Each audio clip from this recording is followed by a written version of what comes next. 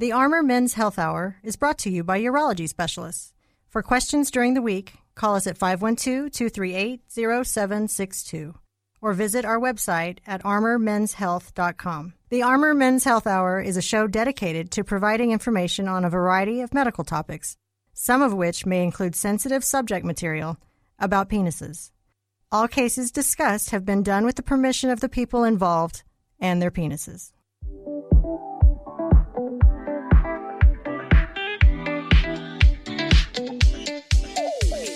Welcome to the Armor Men's Health Hour with Dr. Mistry and Donna Lee. Hello and welcome to the Armor Men's Health Hour.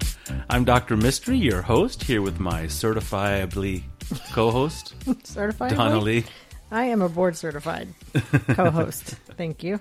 Welcome to our show. The Armor Men's Health Hour is a show about men's health predominantly, but also health issues that affect men, even if they affect women and men both. I am a board-certified urologist and a self-declared expert in men's health. I have a practice that I started here in Austin. It's called NAU Urology Specialists. We are the second biggest urology group in town. That's right. You know why? Because we try harder.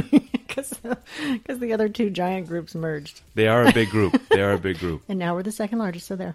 Well, that's good. I mean, there's a Nordstrom's and then there's other places. Right? We're not the Nordstrom's of we urology? We are the Nordstrom's. Oh, okay. We're the small boutique place that takes care of you and caters to you. The other place is Amazon, I guess. Except because of government rate setting, we all have to charge the same. Well, that's true. Well, welcome to our show today. We have a wonderful show packed for you today, and we just really enjoy interacting with our listeners. We have a practice that's all throughout the city. We have 3 urologists, 3 mid-level PA and nurse practitioner providers. We have an in-house nutritionist, an in-house pelvic floor physical therapist, in-house sleep apnea counseling, and really an in-house practice manager. That's right. Well, don't forget about me. I wonder where she is.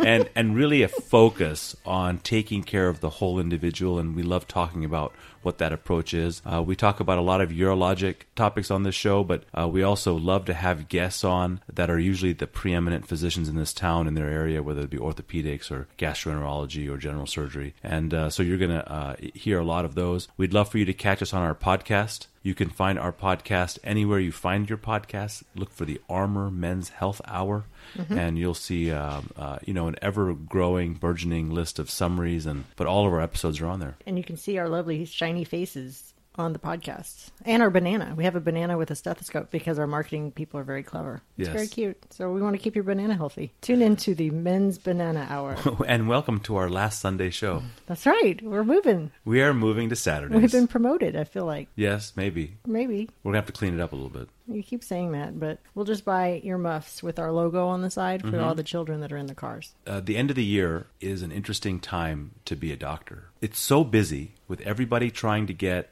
both things done because their deductibles are met, but also because they have time. Maybe work is slower. Maybe, the kids are out, so they don't have to worry about picking them up and taking them to sports.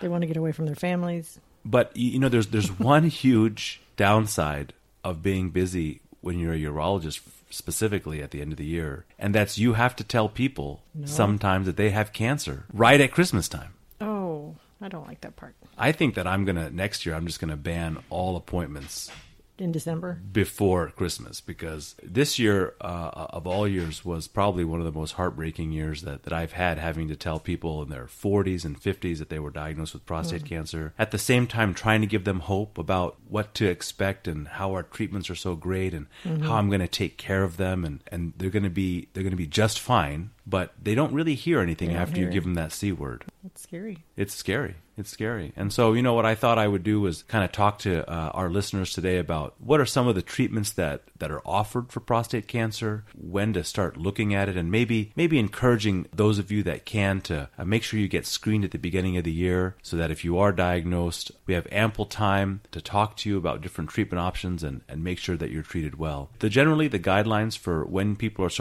need to start getting screened for prostate cancer are beginning at age 50. But if you are African American or you have a family history, you should be at 45. But there are exceptions. This week, I diagnosed a 48-year-old with a pretty significant prostate cancer whose father died of prostate cancer. So I'm telling him to have his son starting to get screened at 35 or 40. This is a disease that takes many, many years to grow. And you also have to use different criterion to decide when to do a biopsy or when to do an MRI or when to better evaluate that patient. With that patient, though, is it ridiculous to start the children at 20, 25, or there's just no reason to do that? I know that's a dumb question. I'm just wondering. There's trying to be really proactive, and then just putting the fear of God into a 25-year-old kid who's still trying to figure out how to pay his car insurance, And so I think there's a balance. There are some people that can take that and say, okay, well, I'm just trying to be proactive with my health, and then there are others that are just so worried about a potential illness, maybe they'll even run from the medical profession because they don't want to face reality. What's the earliest age you've ever diagnosed prostate cancer? We've diagnosed a 29-year-old. We've diagnosed and operated on a 29-year-old. When he had family history? He had a family history and probably some genetic component that predisposed him to several different kinds of cancer, in fact. And so the most common form of screening in the past has been the PSA test. It's a blood test that looks for a particular protein that's made by your prostate. If elevated, puts you at an increased risk for having it. The PSA itself isn't a dangerous entity. It's not like cholesterol where we actively try to work to reduce your PSA.